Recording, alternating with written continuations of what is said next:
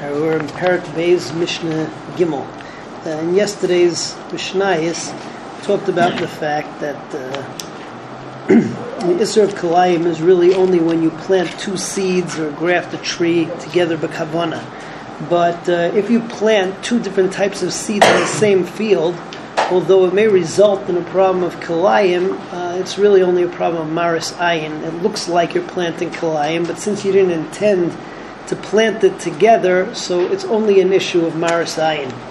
And we talked yesterday about how much seed in a field is going to be considered Maris Ayin. It turns out that 1/24, the proportion of 1 to 24 in area, not in terms of the volume or the weight of the seed, but the area of the field, of 1/24, is enough to constitute Maris Ayin. And therefore one Shita says you have to be Mamayet, the other says you have to get rid of it altogether. We passed it and just have to be Mamayet. Today's Mishnayos deal with a different situation. Let's say that I plant apples and then I decide, I want to plant oranges, tomatoes, and I want to plant peppers. So what am I to do? If I just plant it straight away, so again you run into the problem of Maris Ayin.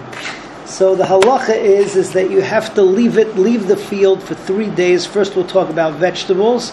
You leave the field for 3 days without watering it until the seeds basically rot and decay. After that point, you have to be mahapech the sada, which means you till the soil. Machlokas in the Mishnah, how much you have to till, how big the charisha has to be in the area. So one sheet, that's the way that we paskin, is that you have to make a furrow the size that you would make right after a rain, which will help you irrigate the soil. There's apparently a particular size. I don't know how big it is, but that's the amount that they would the furrow that they would make, the size of the furrow they would make right after the rain. Others say that there's no such halacha. You just have to make sure that there's no area of 1/24 of the whole field which is untilled soil. But that's the halacha over here. One more halacha, which is to be juxtaposed, contrasted with a tree, is that by a tree we'll find that if a tree already started to grow, you can just snip off the top, so that it's obvious that you're not going to let it grow, and then plant the seeds, and then do the charisha afterwards. When you're talking about a vegetable, though, there is no such halacha. You're not allowed to plant the new stuff until the stuff decays, and you turn it over, you till the soil, and then afterwards you can plant the new stuff. So, Mishnah Gimel. Let's say that his sada was planted with wheat. Now he changes his mind, wants to plant barley. Yamtin la ad shetasliya, he has to wait until it gets rotten, which is 3 days. V'yofach, and then you till the soil. V'achar kach yizra. Im tzamcha, if some of the wheat already grew, lo yomar ezra v'achar kach ofach. He can't say, listen, I'm going to plant right away, which Farshim here say what he wants to do is he wants to cut off the top of the wheat to make a simon, then plant the barley, and then till the soil afterwards. No, he can't do that. We'll find by a tree it's not true.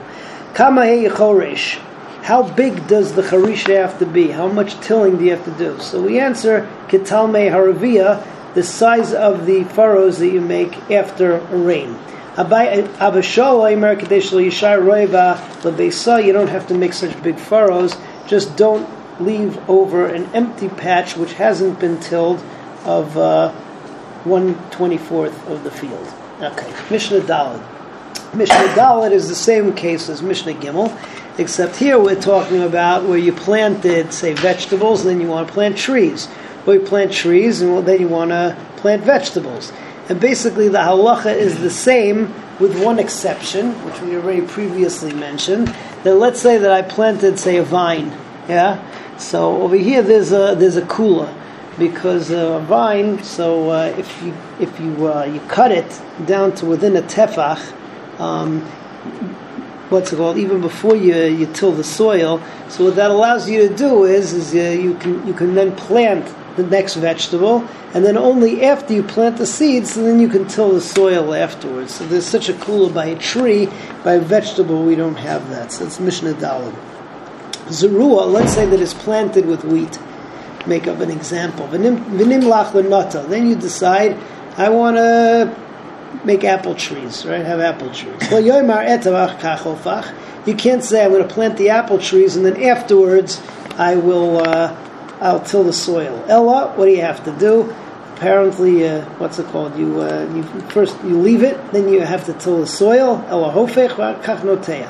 Netua, however, if it's already planted with apple trees or with vines, v'nimlach lezara, and then you decide I want wheat. Lo yomar ezra v'achach hasharesh. So you can't say first I'm going to plant and then I'm going to uproot it. Ella misharesh. What you have to do is, in the case where you want to get rid of altogether, so you first uproot v'achar kach zoreya. Im ratza, but if you want, go meimad pachos mitefach. You can snip off the top of the tree until less than a tefach, and then zoreya v'achar kach misharesh, and then afterwards you uproot. So the other difference is that when you're dealing with a tree, it's not good enough to just let it rot and then turn it over. You have to uproot the whole thing. Otherwise, weiter, it's marasayin of kilayim. Have a good night.